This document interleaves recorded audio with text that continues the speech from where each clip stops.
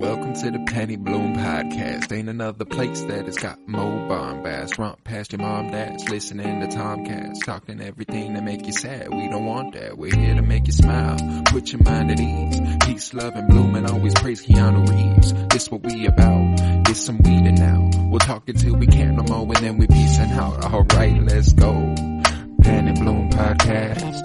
It's the Penny Bloom Podcast. Penny Bloom Podcast. It's the Penny Bloom Podcast. Penny Bloom Podcast.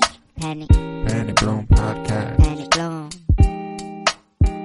Hello everybody and welcome into yet another, to be specific, 205th episode of the Penny Bloom Podcast.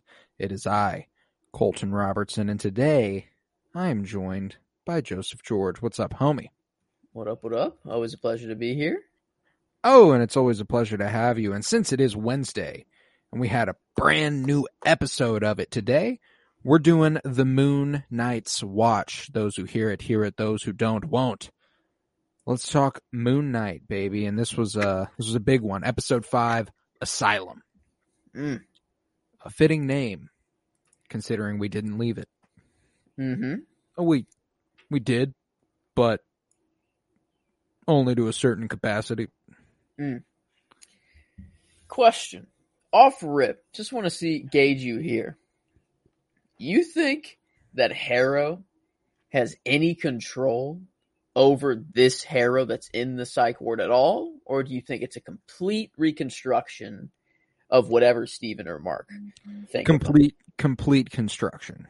I don't think Harrow has the time right now, given what we see develop in this episode. Souls being judged without their scales being balanced. Just kind of like, oh, there they go. I was wondering like how long this asylum would be like taking place in like Earth time. Like I was wondering if this would be like an instant in Earth time, but you know, a long stretched out time for Mark and Steven. I was also wondering, we think that right now that Harrow, that Amit's resurrected, that, you know, that's the souls being judged or unjudged, right? Yeah. Got a crazy theory here. What if this is the blip? And it's like... This is what happened. Because, like, I don't know. I mean, like, no way. Like, they've been leading up to Amit this whole time, and this is what Amit does. But, like, how do they do it on such a grand scale? I guess when Amit's, like, alive, I don't know. I don't know the powers of Amit, you know? We just have no way of gauging it, you know? I'm of the mind that this has been Amit awoken, and it's, but here's my thing, is that like, that is my gut. I know that to be true. It's Amit, it's Harrow. Harrow's done what he wanted to. I will also say, every other MCU show has had some sort of twist that was like, oh, the problem wasn't what you thought it was. And it would be a little bit of a like, what? Like this is how he was spared from it. Like he lived through the like, I don't think that's the case. I think this is definitely Arthur Harrow taking you know, his power is being exuded, you know, he achieved what he set out to do. And I think that's probably the purple beam we've seen shoot out of the top of the pyramid in the trailer. I'm assuming that's going to be kind of like a... Well, here's the thing. Going into this episode, I thought, you know, we didn't have a lot of time to, you know, do all this free Khonshu, stop Harrow. Now we got to do it all next episode? Now we got to get out of here, free Khonshu, and stop Harrow, all in the finale. Like, they definitely stop Harrow, right? Okay, the only, like, I see there's maybe a way that Harrow like maybe Amit comes back and Harrow doesn't necessarily agree with something that Amit is doing. I don't know why. I just have this feeling that like Harrow's going to come back onto the side of like Khonshu and be like, no, like, hey, I lied to you guys. You have, what I thought. you have to free Khonshu. Because I'm trying to think of like any way that they could free Khonshu, and like it has to be with the help of the gods. I'm assuming. Right. I don't know. And maybe they'll just be like, oh shit, Amit is doing this now. Harrow really did set out to do this. Khonshu was right. And maybe then they just free him. Right. But I don't know. I mean, I would assume the gods know that this is happening right now. I gotta guess, considering they knew when Khonshu did his shit. Whenever they knew he fucked with the sky, they immediately Khonshu just moved the moon in front of the sun, and they were like, yo, meeting right now. Yeah. So I'd assume Amit dropping bodies is probably something that they'll take notice of. Certainly Taweret did. She was like, yo, I don't know what the fuck is happening right now, but look at all these souls being judged. But let's go over this episode a little bit, in its broad strokes. Man, was this the WandaVision episode 8 of this show?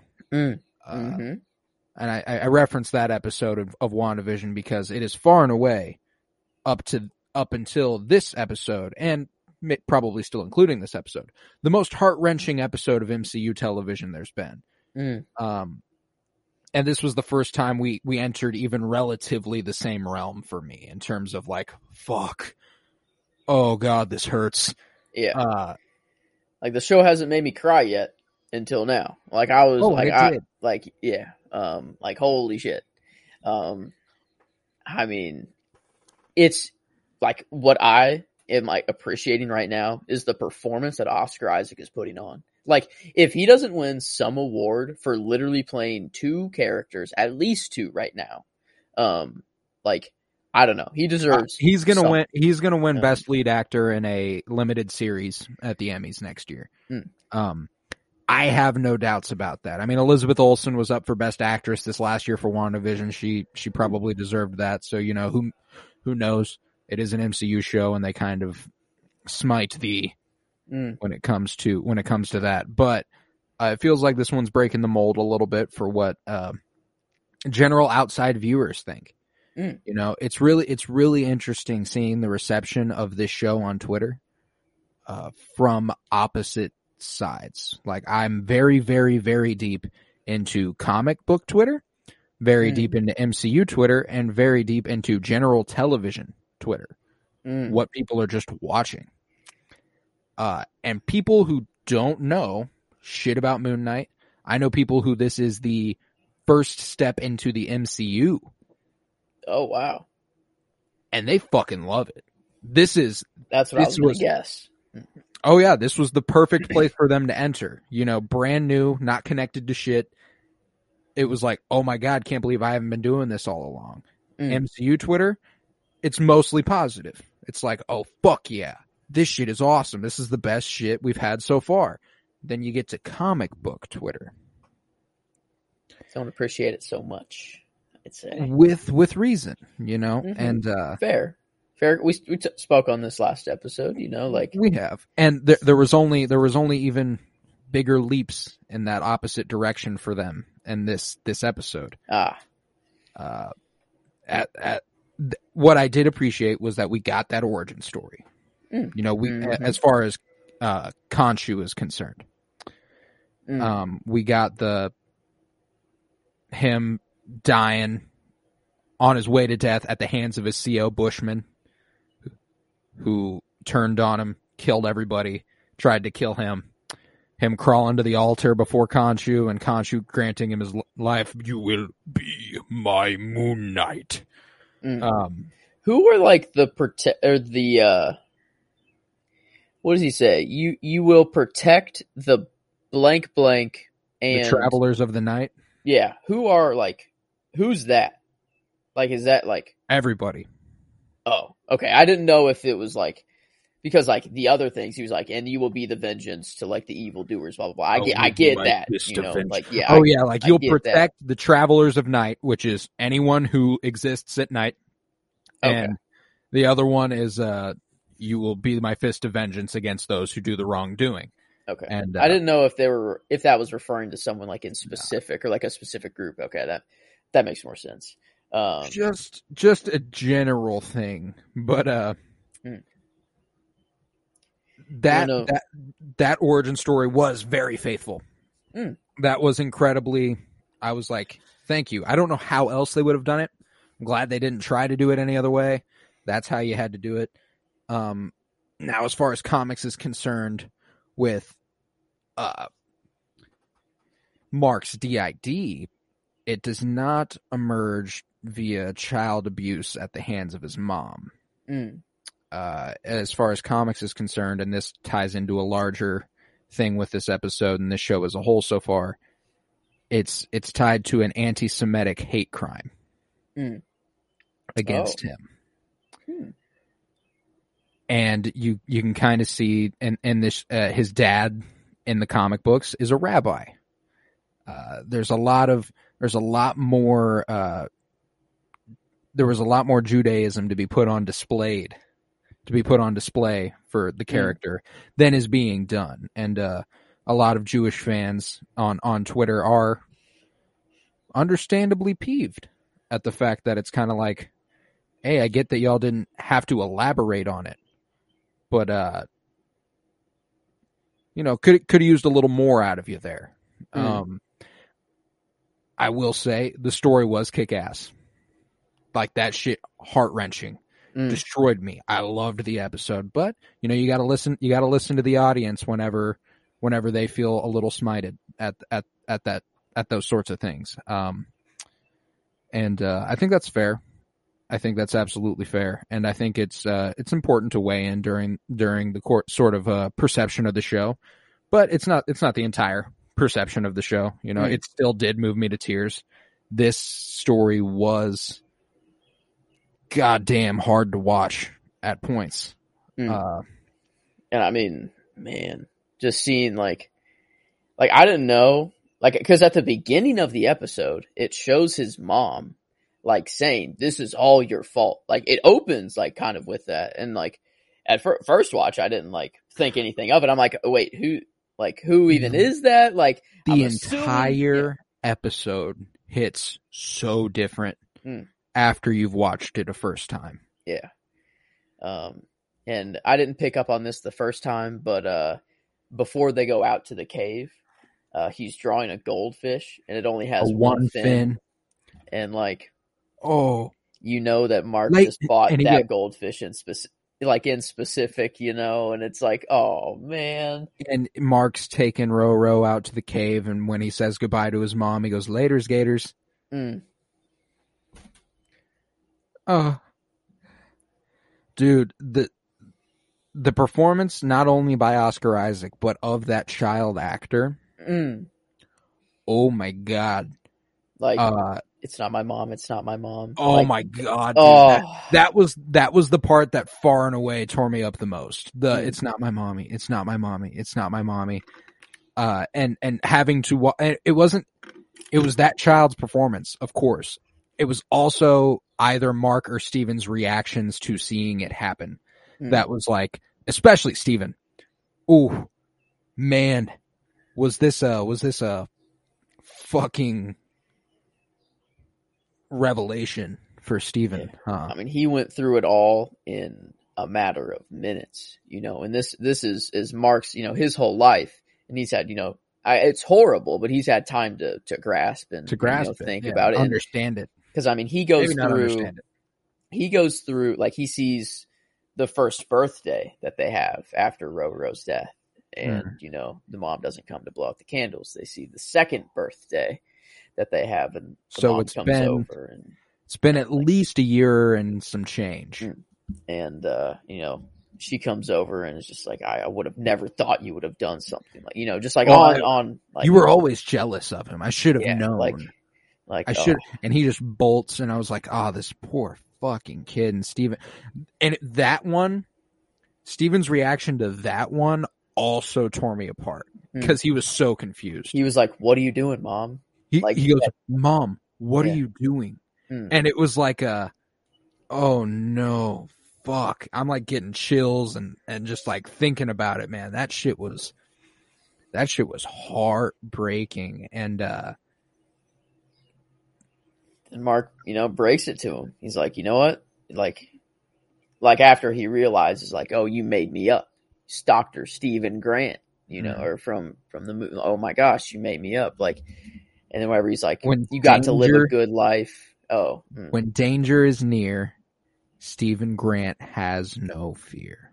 And he utilized that in a moment when he was at his most scared to stop being scared. And then Mark brings him out and is like, "You do not need to see this, like no one needs to see this. That's the whole point of you." He didn't mean it like that, I guess, Right. I guess kind of, but it was the original point of him, and it's like it was kind of like a snap, like, hey, like that's the reason you exist is so you don't know about those things.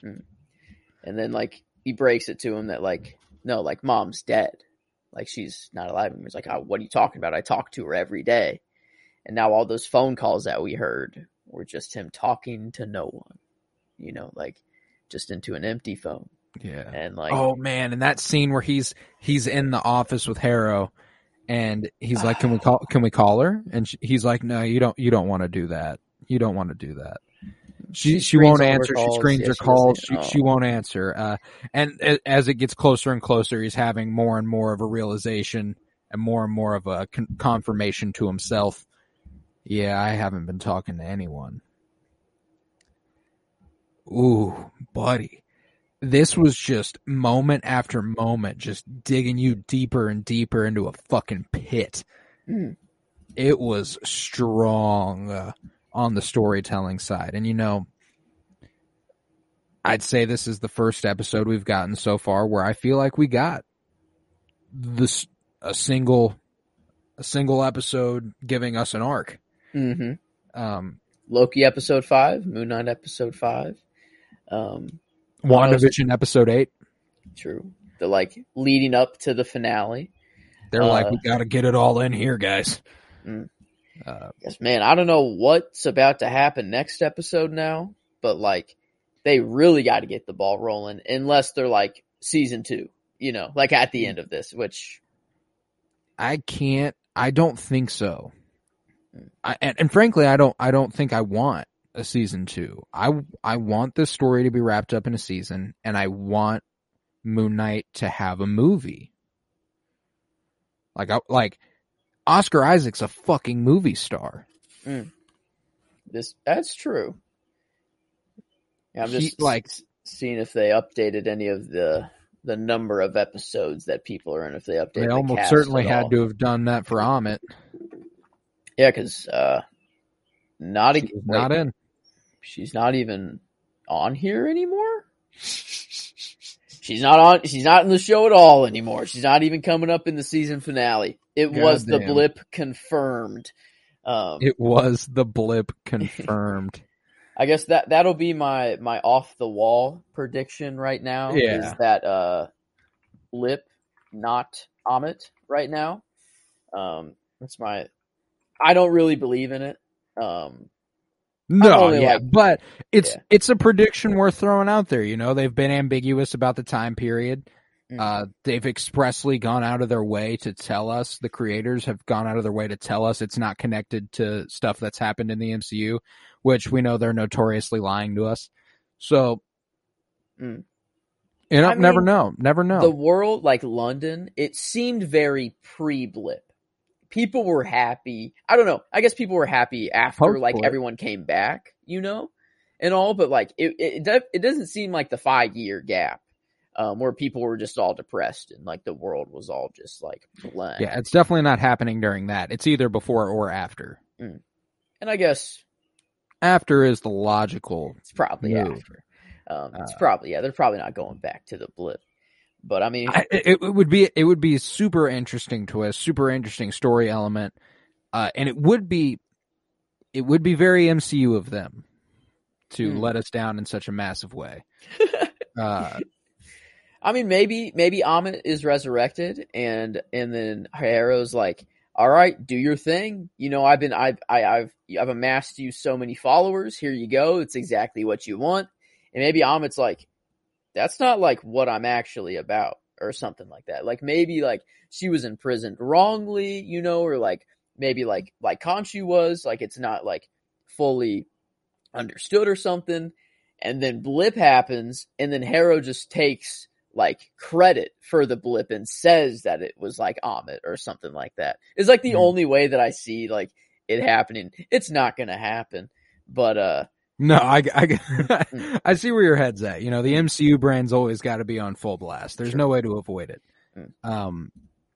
It's a guarantee, but it is interesting. You mentioned a little bit ago about Harrow being the therapist in the reality, or in the construct that Stephen, or that the Egyptian afterlife has laid before him. Yes, really only interesting one of many afterlives, and one that was expressly named was the ancestral plane of Wakanda, which was, I was like, okay, fucking cool. They're just like, cool all of them drop. exist. Yeah. Whatever you believe in, that one's happening somewhere. It's kind of a good way just to be like, to not throw out any religion, you know, and just be like, only Egyptian, and then the Wakandan plane exists. Cause like, I guess those are the only ones afterlives that we've seen so far. I guess Odin just kind of blips himself and assumingly goes to some Asgardian afterlife. He went to Valhalla. Yeah. He went to Valhalla. I guess it's real. It's legit. Yeah. But man, yeah, the Field of Reeds, how beautiful that was. I guess, were you talking more on Harrow though as the therapist? Oh yeah, I was going to tie that back to the lack of acknowledging Stephen and Mark's dad.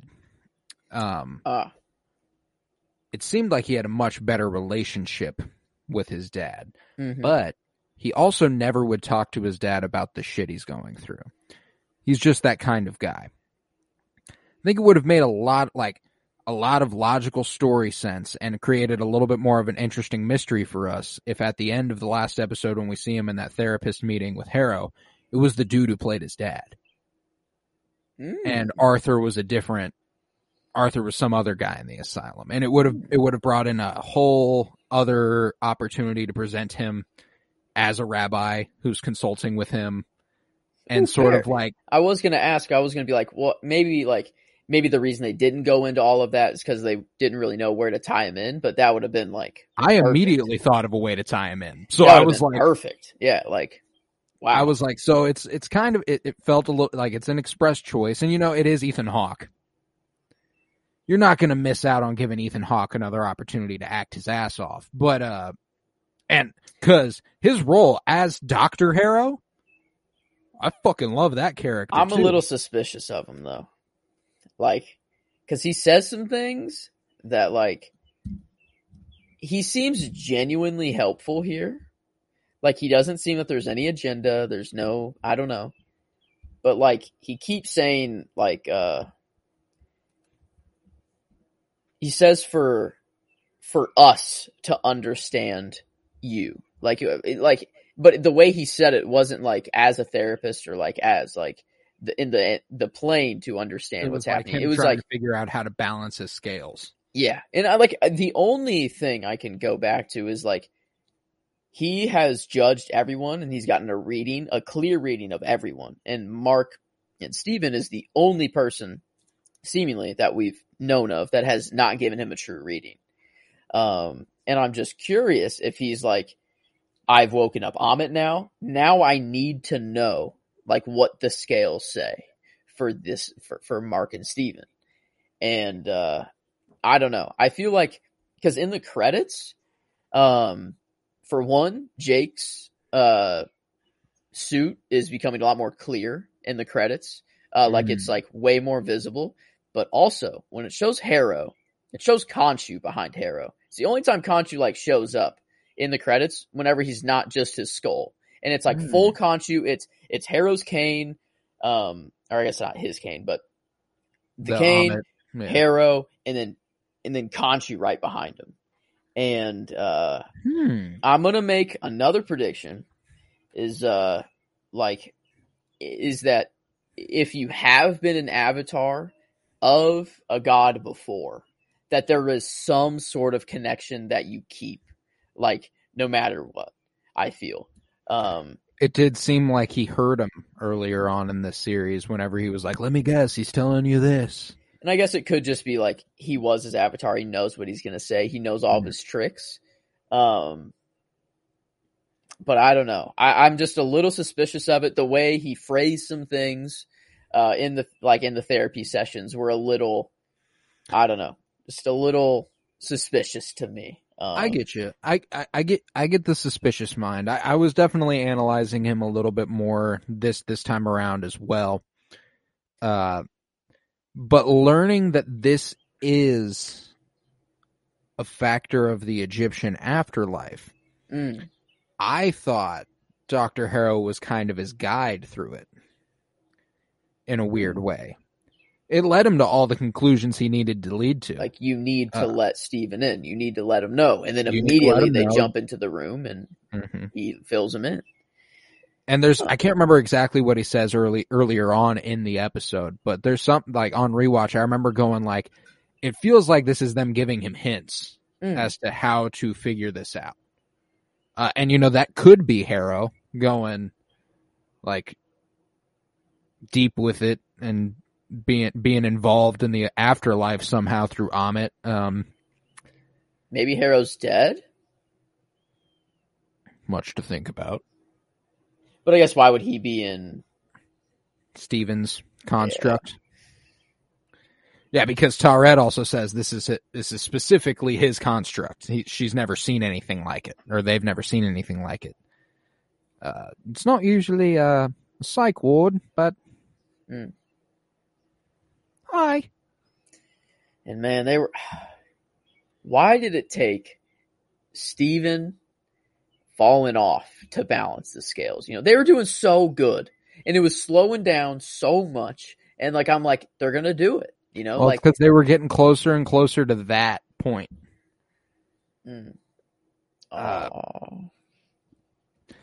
Like, he's not gone. Like, there's no part of me that is like, we're not seeing Steven again. Like, no, yeah, we definitely are. They're going to figure some shit out because he's not the only one who's there unjustly. All those people Harrow is fucking killing also need to be let out somehow. And I don't know if that's necessarily tied to Steven, but he is frozen right before the gates of Osiris and like reaching out for it. Like, he was reaching out for the boat in Mark, and Osiris was right there. Like, it'd be real cool if Steven like leads everyone through the gates again. Like kind of Batman style with the flare leading through the Madison Square Garden in the water sort of style, like Steven. Well, we see other beings, the spirits of the Duat or whatever, come to life and try to bring them in to the sea of sand. So I mean, like, I don't think it's beyond possibility that he like wakes up or comes to life and is like, bloody hell, let's get the fuck out of here. I definitely think we still got Steven. We've still got Steven. The thing for me is that they've teased the third sarcophagus. You don't tease a third sarcophagus and not follow through on the third sarcophagus. It's not like we're just going to be like, yep, that's going to remain there and out of sight. Mark and Steven are dead. Because they, like, I know we're focusing on the fact that Steven's in sand, Mark's in the Field of Reeds. He's dead too. He's just in heaven. You know, like it's like they're both fucking dead. So what was the plan? Even if their scales balanced out while they were both alive, they would have just gone to the Field of Reeds and not through the Gate of Osiris then? Or like, did Mark choose to just be like, I think they both had to successfully, like, I don't think that was an option. Tawret even says, like, she's not even sure if it would work. She's like, I've never seen this before. I'm guessing that if we don't get them balanced and we get there, like, if you get them balanced and we get there in time, y'all will both just go ahead and return. But I don't think they were ever going to find balance unless one of them wasn't there anymore, because she's like, they both feel incomplete. And, you know, we theorized, well, they're going to be incomplete until they find the third one. And, you know, that still could be at play. Like that still could be another way to bring this in here. It will be really interesting now, though, to say that would be what completes them. Because we got the entire backstory for Mark and Steven. And then Jake just showing up. I don't know. Like maybe I don't even know if I want that. Like, okay, Mark loses a brother, and what does he do? He creates like another identity for himself. He kind of loses a brother in Steven. So maybe instinctually he has like another moment of just pure.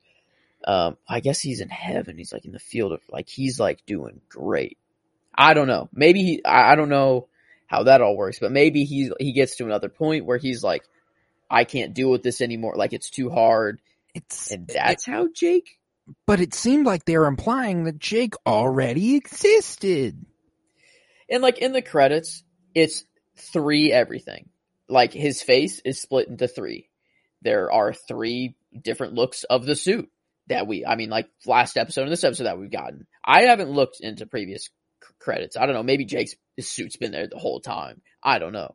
Gotcha. But like it's 3 everything. I mean, that's my thing right now is that like it's going to be too creative for me to predict. You know, like that, like if it involves Jake, like that could just be like a little foreshadow, like one day we'll pick up on that. Like even when they showed him outside what we learn later is him at his mom's funeral, Mark at his mom's funeral. And he was like, do you remember this? And Mark kind of like feigns ignorance. At the first time I'm watching that, I don't take it as feigning ignorance. I take it as like, I don't remember every time I was on a street. Like, I was like, oh shit, bet there he is. But it wasn't. He steps back and he's like, glad he didn't ask anything more on that. Like the second watch, I realized that too. Oh yeah, me too. And I was like, all right. And I'm perfectly cool with that. That lends itself to a much better story the way they've laid it out before us so far. You know, like it wouldn't make a lot of sense for Jake to be like torn the fuck up over this. As I don't know. I'm very interested to see where the hell they'll go with this. Because the only time Jake has like come up that we know of is like whenever he was chasing the 3 like guys with the knives and like trying to get information on where Hera was. And I guess maybe in the mirror at the end of episode 3, maybe that was Jake. You know, like that's all we've gotten of Jake. That's it. Even if it is Jake, who knows? Maybe they'll be like Bob or you know, I don't know. I'm going to stick with Jake. But I think that's fair. Now, like I have no fucking idea how they intend on that. And now that it didn't happen in this episode, I'll be shocked if they act on it next episode. You know, like it feels like it's almost too like, and we say this with every single MCU show. If they haven't done it yet, it's too little, too late. Like, goddamn, there's no way they can do it, you know? And we've said it almost every show, and every show we've been like, well, I don't know, they fucking figured it out. It might not have been the most fulfilling, but they figured out how to do it. You know what I'm saying? Like, my thing right now is I can't even fathom how Jake would tie in. So right now I'm not even expecting him next week. I might have something. Mark gets to go back on his own. He gets back, I guess. Does he go back in the body that his bullet is in? Like, you know, like that's what, like she even said, like, you'll just go back to a body that, you know, that has 2 bullets in it. Like, yeah. Like, what do you get? Do they go back in completely different bodies? You know, like, do they wake up in a completely different? They're gonna have to wake up Khonshu before Mark can come back to life. Okay. Say that happens. Mark goes back and he tries to talk to Steven. It doesn't work. Like, Steven is no longer in there. Like, in the reflection, he's like, Steven, where are you? Steven. And then someone comes up and he's like, who's this Steven? You know, and it's like a different voice that we haven't heard. You know, Yeah. This is how Jake maybe comes up. Because Jake is still alive, I guess, maybe trapped in a sarcophagus, sure. But he's in there. And I'd say maybe they die again.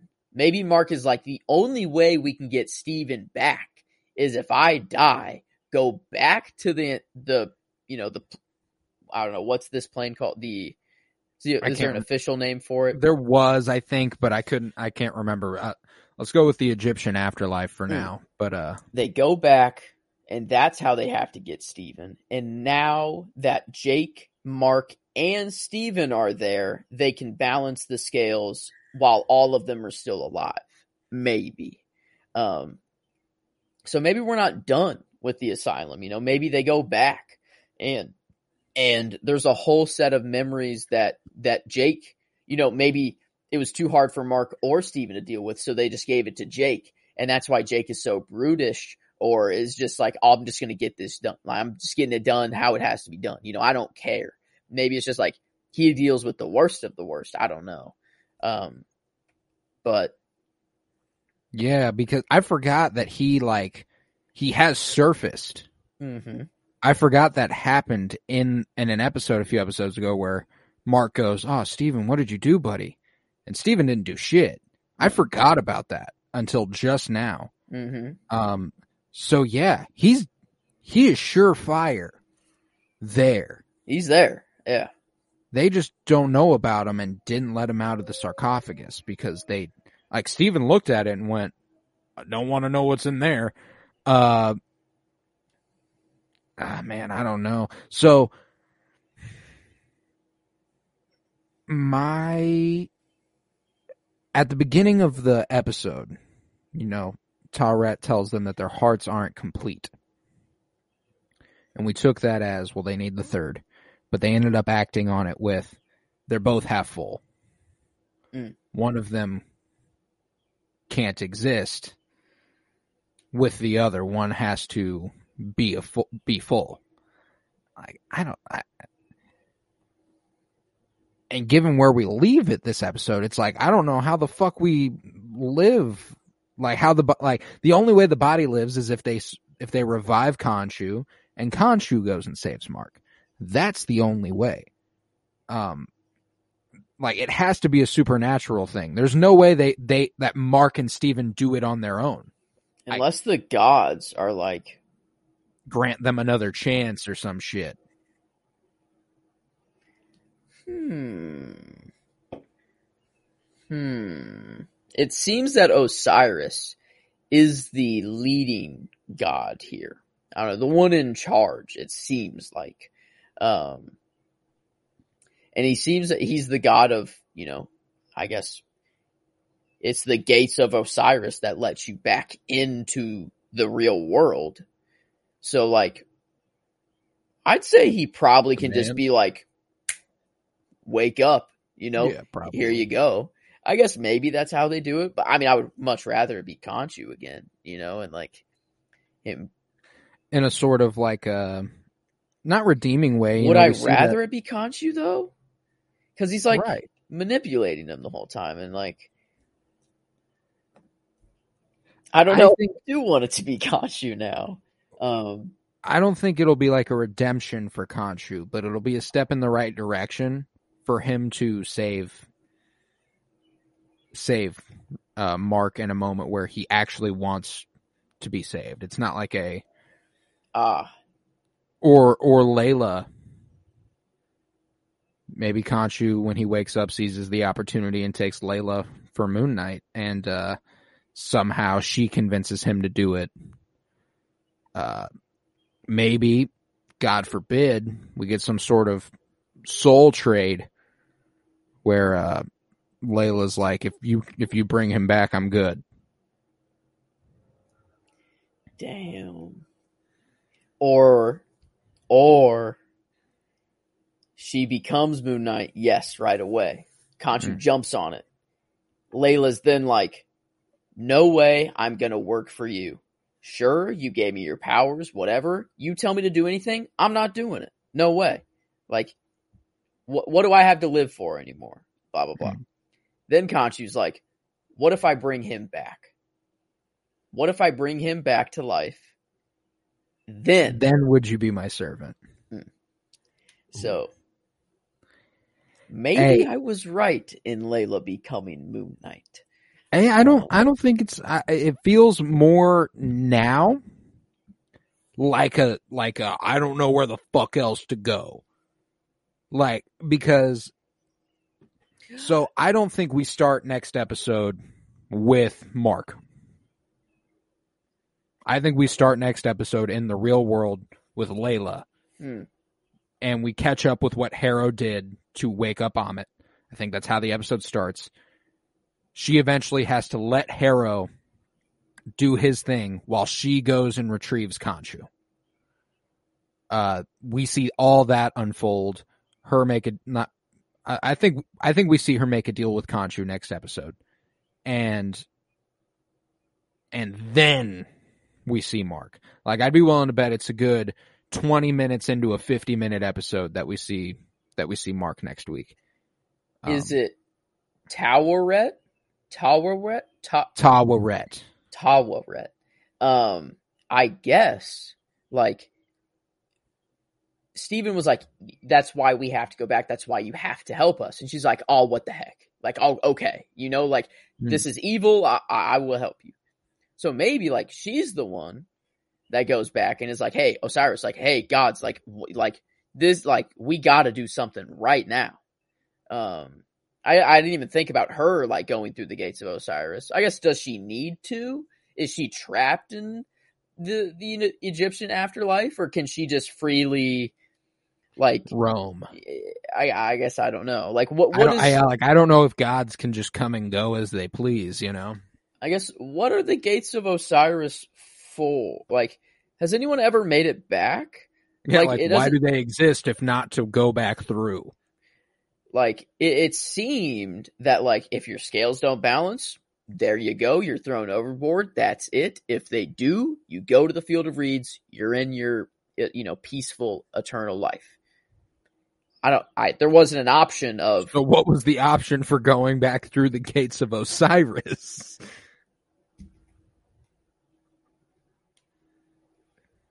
Damn. I don't even fucking know.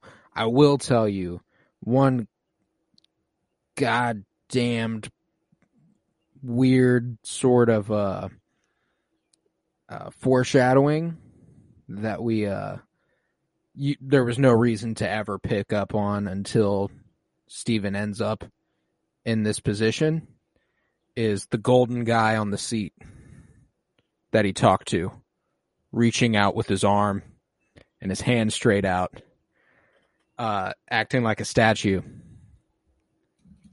Damn it. Oh, he was in the same pose as his boy Crawley. Damn it. Man, now I'm going to rewatch this whole series and I'm going to be like, okay, well, as of right now, I'm like, oh, my boy Steven's gone. But, like, he's coming back. Like, he has to, like, no way. I hope it's not wishful thinking, man. Like, I just can't wrap my mind around that being, A, tasteful, and be good. You know, like I know we loved Steven, but to just use him as a sacrificial lamb? In I don't know. no way they like put up this romance between Layla and him too. You know, just for it to be like, oh nope, dead. Yeah, like, and this is the character of Moon Knight. If we're gonna see Moon Knight again, it's not just gonna be Mark Spector. That's not what the character is. And if they take it there, Moon Knight fans will not. I mean, I think happy. I'll be pissed too. I'll be pissed. Like I'm part of the boat where this is all new to me. I'm loving it. You know, like with all the retcon they've done, I'm cool. Like it's been a amazing story so far. But like if they don't bring Steven back, I mean, I there's just no way. There's no way in my mind that that's what they're doing. Like, right. If they do, they fucked up. The only MCU connection that I'm making here, or not a connection, like just a thought that I'm having, is like Kang knows everything. Does he know at all of these afterlife realms? Like, does he know what happens there too? So I'm becoming more and more like that is very, very focused on the events that transpire in the lives of the creatures that exist. They die, that's it for him. He doesn't get to know what happens after that. Like, that's beyond his realm of knowledge. Mark Spector dies, comes back to life. How does he just like, okay, that person died and now they're back? Or like that's the only thing that I'm like he knows everything, and that's his power, is knowledge, that he knows everything. And like, I don't see him knowing everything that happens in every afterlife realm. You know, like, I feel like it's separate. I feel like it's more of a personal thing. Your afterlife, I feel like, I don't know. I don't know. That was the only question I was having, is like, is this like in the like, does the TVA, you know that Steven falls off the boat and that, Mark goes to the field of, like, do they know that these events happen, or is it just... I don't think they have any way of accessing it, and therefore it does not matter to them. Like, I don't know, like, there's no way they can just open a time door to the field of reeds. Fair. Like, I can't imagine that's the case. I guess I don't know the extent of the power of the TVA, and if they are in the quantum realm, what grants, like, what else is in the quantum realm? Is all of this in the quantum realm? Like, do we even fucking know what the quantum realm is? No. Like, all of this is too complicated for the human mind to understand, so it just creates something, So, like, who knows where we actually are? If it is anywhere, or if it's just part of consciousness. I don't know. I don't know how this shit works. Are they, like, how technical are they really going to get, like, with all of this stuff? Like, Kang, these questions, they're fun to discuss. It will not even become slightly relevant to the Moon Knight show. True. Like they, like, True. Yeah, like, they are extremely fun to think about. But whenever Kang pops up again, it'll be funny as hell if he's like, I remember you, Steven.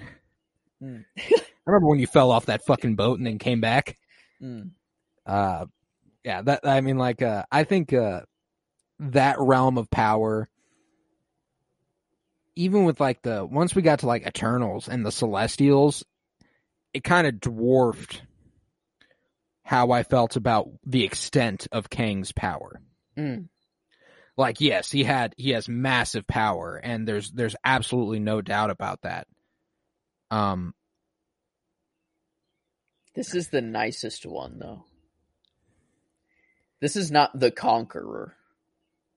This isn't the one. Well, he's still very power hungry, yes, and he's controlling everything, so very, very power hungry. But, like, my thing is that like Loki really fucked everything forever in terms of us thinking about what's supposed to happen and what's not. Because I'm over here thinking like, wait, he said he couldn't see past a certain point. Did he know the emergence was going to happen? Wait, he exists in the 31st century. The emergence couldn't have happened. Therefore, it was never supposed to happen. That's why you got to go.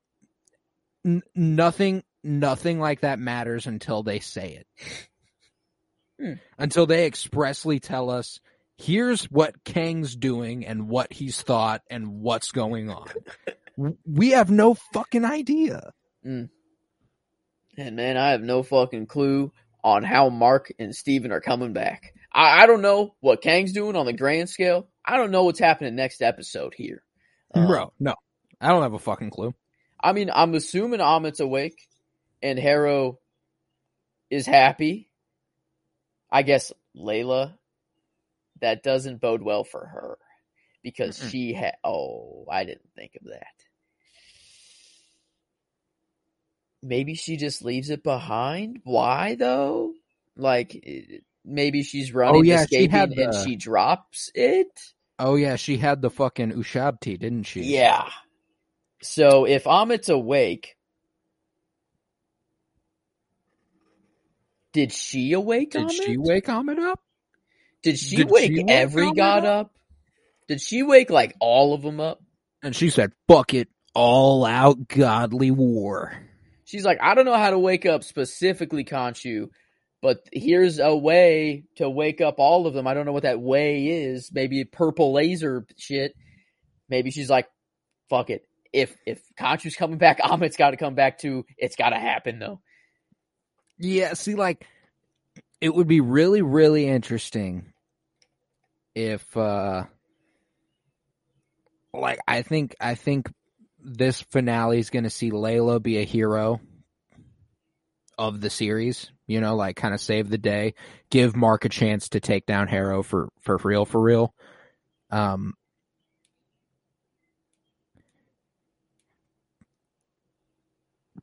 But damn, I have no idea how Mark gets that chance. Like it has to involve gods. Because they're in the Egyptian afterlife and two different realms of the afterlife. Damn. Like he's not on the boat anymore at all. Like he's like, and the abruptness of it. He didn't choose for that to happen either. No, yeah. I felt so bad for Mark. Tawaret was just like, oh look, they're balanced. Whoop, and then it just faded around him, and he was like, oh my fucking God, you're kidding me. But man, since I can't figure out what the hell's going on a grand scale, I figure I might as well just reflect on the absolutely emotionally riveting scenes that we got. You know, Steven looking at Mark and going, hey man, all those things she said, it's not your fault. A Goodwill Hunting moment there. Couple Goodwill Hunting moments. You don't want to know about that. You don't want to see that. You're not supposed to know that. Oof. You were just a child. It's not your fault. And he like, It's like I shouldn't have taken him into the cave like that. Like, oh my God. And I mean, like, just for it's 2022 and we've gotten a couple superhero shows where you know, brother accidentally sees the demise of his brother in Peacemaker and Moon Knight, and oof, every hero has to have a tragic origin story, you know. But like those moments, you know, where we see the struggle within, where like Steven, like Mark got to talk to Steven got to tell him, hey, it's not your fault. Peacemaker was just like, I'm gonna shoot you in the head. Yep. And his dad is still talking to him in his head. Yep. Eesh. Those sorts of things will do that to you. Eesh.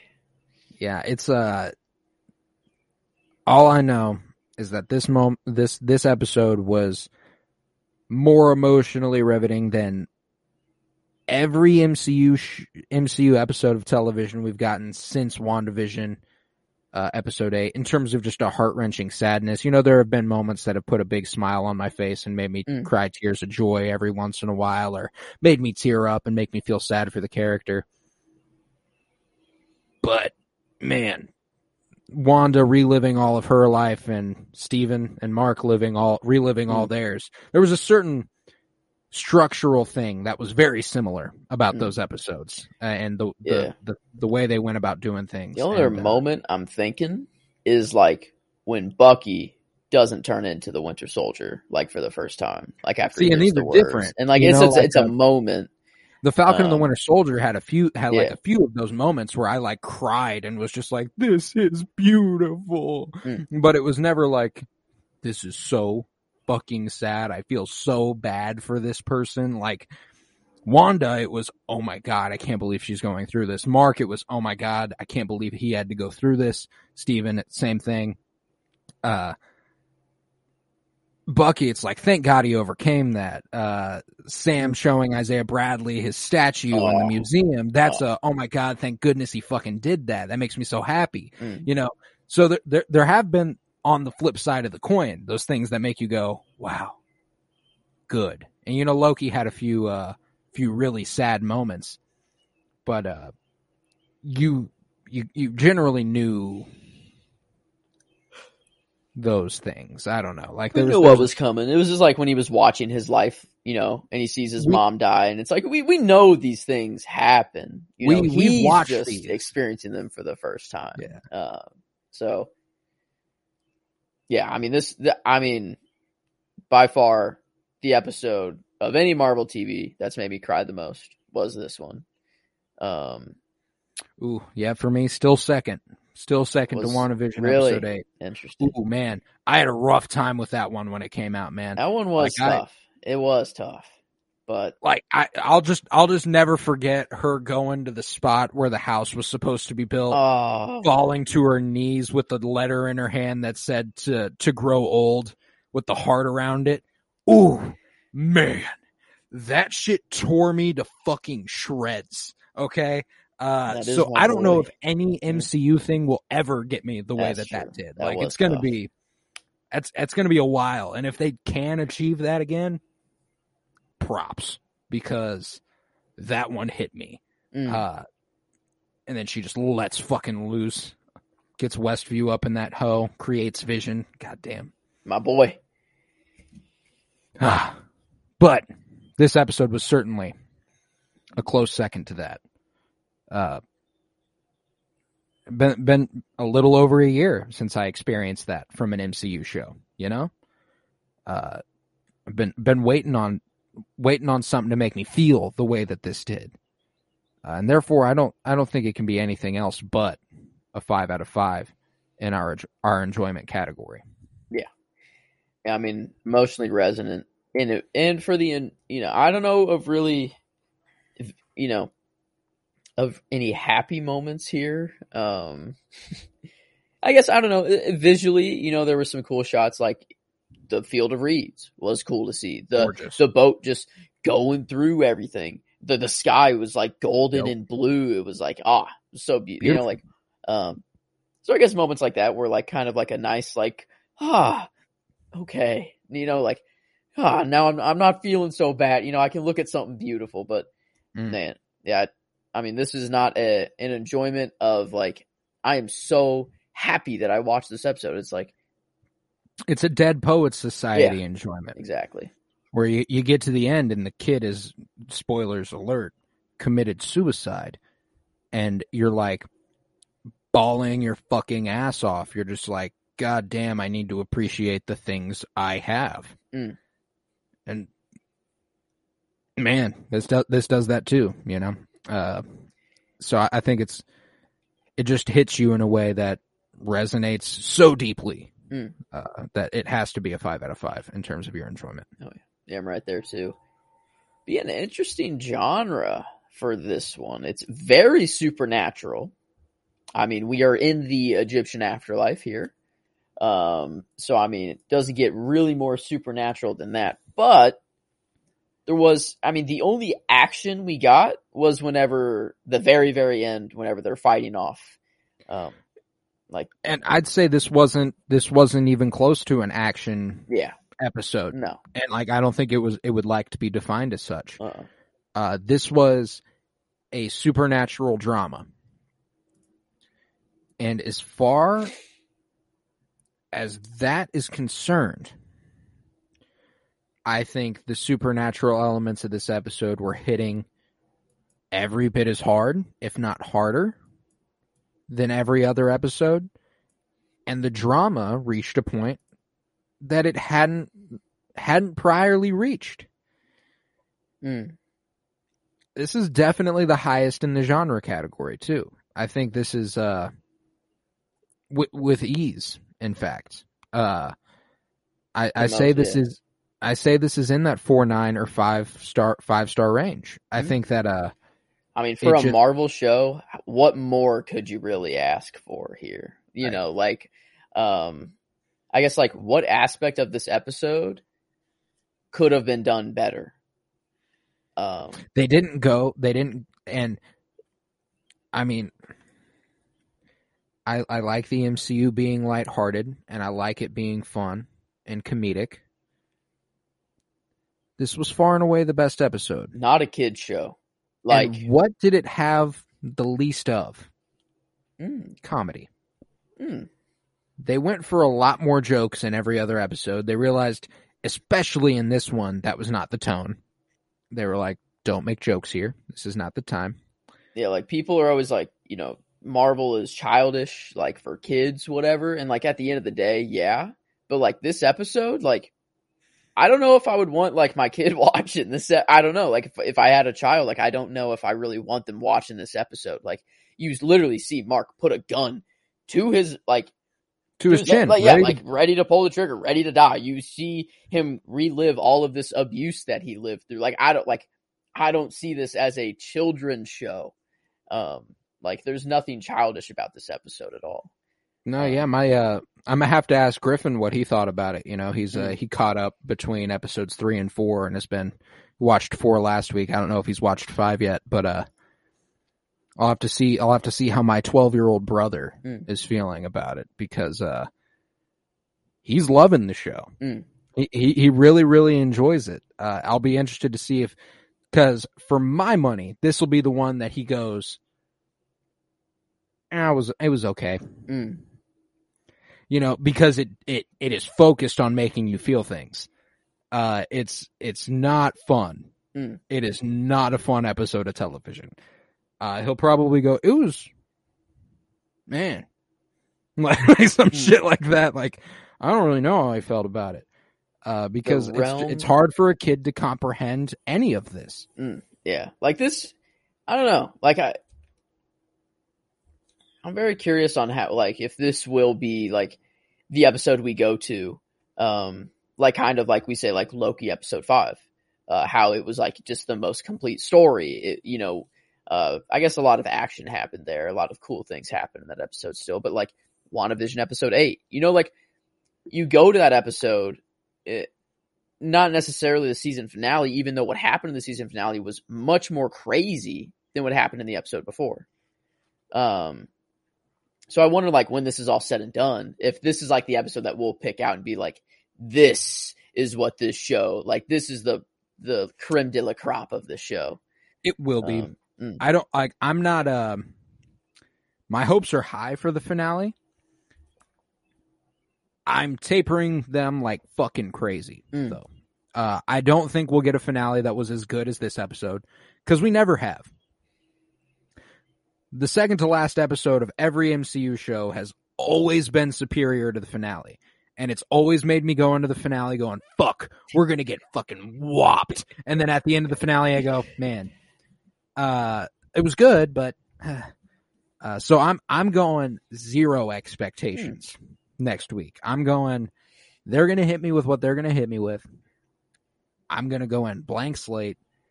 and we're going to see how this goes. So I guess ringing it back to John, I mean, we were 4-9 kind of at the floor here. Are you comfortable giving it the 5? Like, is there anything they could have improved on drama-wise? I don't, no, like this was exquisite drama. They did extremely well. The only thing I was thinking about was maybe the supernatural side of things. Like, sure, we get this whole Egyptian afterlife going from place to place. But I was like, what more do we get? Well, we got a room full of the people Marcus killed. We got the Egyptian duad souls coming to life and trying to tear them away from it. Trying to tear them away from the boat. We got a few things that were like, oh yeah, that's supernatural. There's no other way to put it. By the way, they call it just the realm of the Duat is this plane, just the realm of the Duat. I just wanted to yeah. I guess that's just the underworld. You know, that's the Egyptian underworld. I don't know if that's equivalent to their afterlife, like the you know, but yeah. Well, the realm of the Duat sounds like their hell. That's what I thought. That's so maybe. Yeah, I don't know. I guess maybe a couple seconds behind there. Yeah, an afterlife, not the afterlife. You'd be surprised how many intersectional planes there are. Like the ancestral plane. Yeah, so they don't. I guess they don't. Yeah, the intersectional plane, as in like the dead can convene with the living, because that's what T'Challa and Killmonger do. They go there and they see their ancestors. If these are intersectional points, the living can visit. It's just a matter of getting them there. And I mean, like, I don't know exactly the rituals to get you there, but the way they buried them in Black Panther seems pretty achievable via sand. So maybe something to think about there with Layla potentially. Like I read somewhere that you can do this. Wow. And then she goes for it. But yeah, I go 5 out of 5 in the genre. I think this was this was exquisite for a supernatural drama, like it, and heavier on the drama side. You know, because they more so than any other episode nailed that.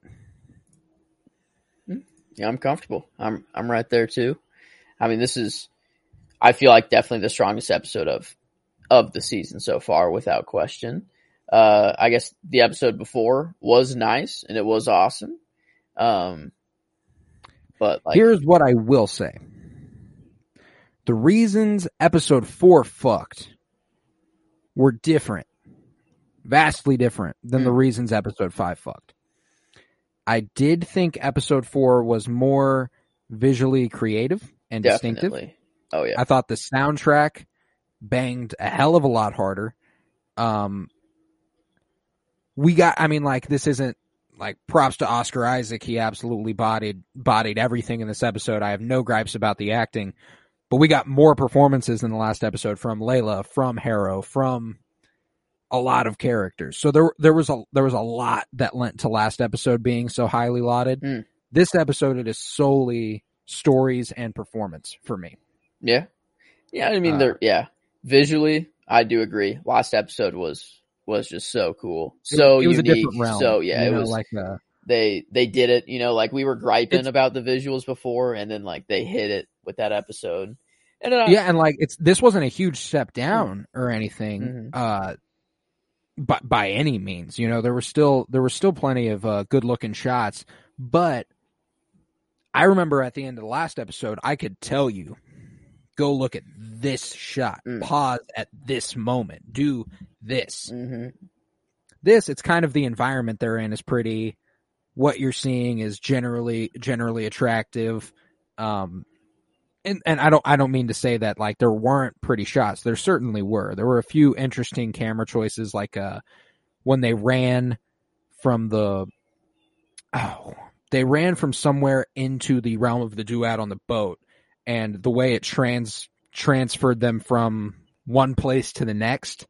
They used like trees as like the breaking point. They were on the road outside of their funeral, like the mom's funeral, Yes. and then they like Yes. the gates of Osiris, and they ran into it. Yeah, that was cool.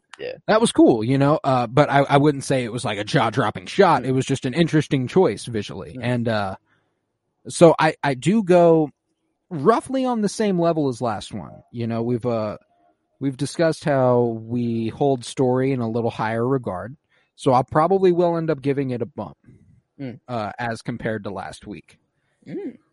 This probably is a 4.85 as opposed to a 4.8. Because as much as I love visuals and I love a soundtrack, if you can hit me with a story that knocks me on my ass and performances that do it as well, I'm gonna hold that in a little bit of a more special place. And it's not like the visuals took away, you know, it's not like I'm like, oh, visuals ruined it. Soundtrack was bad. No, visuals were cool. Soundtrack was as tight as it's ever been. It's just, I wasn't really thinking of the visuals or the soundtrack here. I was just like so into the story that I was like, oh man, this episode is just amazing. Like it's amazing. Like even though I'm in tears and I'm like emotionally like very sad, like I'm still like, oh wow, like this has just been such a good episode. And like the second rewatch, like knowing what happened, like is insane. I don't know. I think this will be, I feel like I'll probably watch episode 4, like just more, just cause like, or maybe like 1, I feel like 1 and 4 will be the ones that I just revisit like months down the line. Just like if I want to watch, you know, an episode, I feel like I'll watch this all the way through though. I feel like I couldn't just watch one episode and just be like, all right, that's it. You know, that makes sense. You know, episode 1 and 4, they were the most distinctive episodes of the series to this point, visually, storytelling wise, up until this, of course, for the storytelling side of it. But yeah, I remember. I think those episodes just had a lot going for them otherwise. And it'll be interesting to see how the next episode stacks up against these so far. You know, we've got a 4.3 overall on episode 1, 3.92 on episode 2, 4.33 on episode 3, 4.88 last week, which I was like, hey, if they top it, I'm highly inviting that. And lo and behold, 4.95 out of 5 stars this week. That's pretty good. It's a damn good episode of television. There's no doubt about that. It was I mean, you can't go wrong with Oscar Isaac. You simply can't. Like, for, you know, like episode 2 was a 3.92. The reason it got a 3.75 was because Oscar Isaac got 3.75 of those points. You know what I'm saying? Like, oh yeah. Yeah, I don't know. This is my favorite role that he's been in for me. Like out of Poe Dameron, out of Indune, Apocalypse, I guess, you know, another. Oh yeah. This one is, I don't know. It's not a movie, which is interesting. No, a movie star that I like very, very much so in a TV show, but these aren't really TV shows. I don't know. Like on the. Yeah, we've discussed that before, you know. It's these are movies broke up into 6 parts, and that's the reason this episode hit a little harder, is it doesn't quite fit that mold specifically. It gives us a little more on its own. But yeah, that's been the big fault of this series through the first 4 episodes, was just come on, get me there a little more, man. Any last minute predictions you want to put down? All right. I'm a guess that we start next week with Layla. We'll catch up with what's been going on with Layla and Harrow in the real world before we see Steven and Mark. Like, in all actuality, you know, we might like open on silence, and it's just like it like pans up to show Steven's body that's like frozen in air, and it's like, oh, heavy moment, cut to black, boom. Then it shows us what's been going on, you know, like I don't know, it'll be interesting to see. Beyond that, I don't really have a prediction. I just think I think we start with that sort of catch up on the real world side of things. You know what? We've said it since episode 3 that Amit was coming next episode. I'm going to predict that Amit comes next episode here. We'll see Amit. Yeah. Hey, and you know what? We've also been predicting it since episode 3. We're meeting Jake. Yeah. I mean, we got to, right? We got to meet Amit. We got to meet Jake. Maybe and Dr. another prediction. Hey, and another prediction we made in episode 3. Maybe Layla temporarily does become Moon Knight. Maybe all of our episode 3 predictions become like a little true just in the finale. I guess we'll have to wait a week to see, though. We shall indeed. And I will tell you, as much as I've enjoyed watching the episode day of and then recording day of, it makes the week a hell of a lot longer. Indeed. Yes. You know, whenever we used to format it like, watch the episode, record a couple days later, watch it in a couple days after that, it was a lot easier waiting than the full week we have to wait for it now. Yep. These weeks feel quite long in between. They do indeed. And, you know, I said it after episode 4. It was the first one that kept me to the point where I was like, I cannot wait for next week. This one did it again. I'm absolutely ready for what's to come. This back half of the show has just been flooring in comparison to the first half, thus far. So we'll see how the finale goes. But, other than that, I ain't got much else to say. I'm ready. I'm ready for this finale, man. Yeah, I think I've said it all. Scanned the RFID thing again just to make sure it was still lead into the comics. It still is. Still didn't change. But yeah, I think I've said everything that I wanted to say as well. All right. Then I think that be that. With that, we conclude the penultimate episode of the Moon Knight's Watch. This was the Penny Bloom Podcast. If you would, head to patreon.com/KoroBloom, where you'll find over 24 hours of exclusive content, including 3 hours from just the month of April. We had so much content this last month, and we'd love if you'd go and check that out. As soon as you sign up, you get access to all of that content. All 24 hours of it. Plus, it's like 28 now. I just stopped counting after 24. That's enough. More than a day. Yeah, like, we got over 24 hours of content. It could be 36 for all I care. I don't know. I'm going to say over 24. But yeah, so head over there, patreon.com/COROBLOOM. All that money goes back into making sure I can put this podcast on at all. It's a massive help. And then, if you would, follow on Twitter @PennyBloomPod. Follow on Instagram @PennyBloomPodcast. If you're fucking with me and Joseph, come back here for our Friday episode, where we usually are doing our 52-year journey through film every Friday. And we're topping off the month of April with 1987's classic spoof film, Spaceballs. It was definitely a much needed,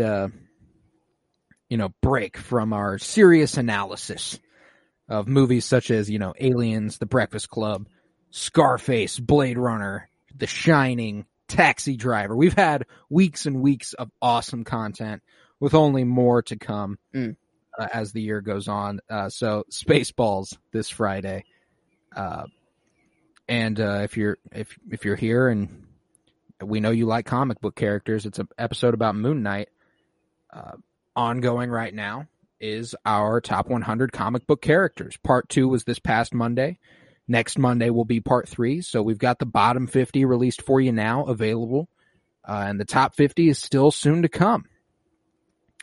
And I believe on Monday you might get the titular character of this here show we're talking for my list. He'll come in part 3, Mr. Moon Knight.